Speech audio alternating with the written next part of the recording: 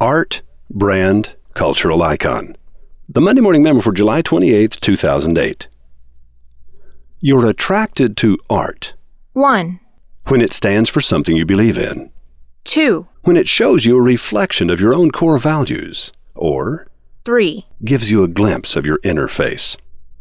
You're drawn to a brand for precisely the same reasons.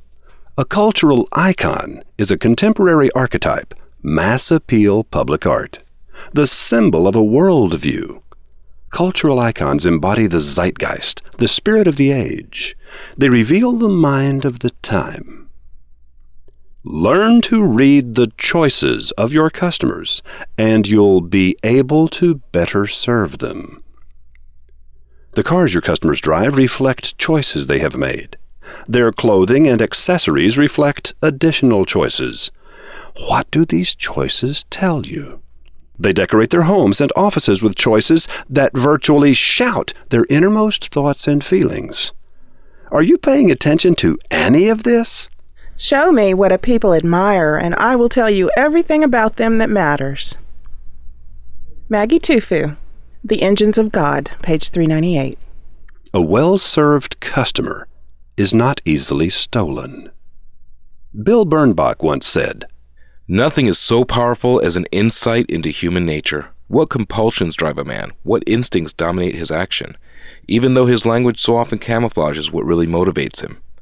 For if you know these things about a man, you can touch him at the core of his being."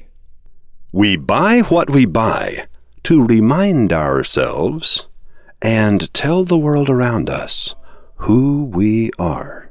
I am irresistible. I say as I put on my designer fragrance. I am a merchant banker. I say as I climb out of my BMW.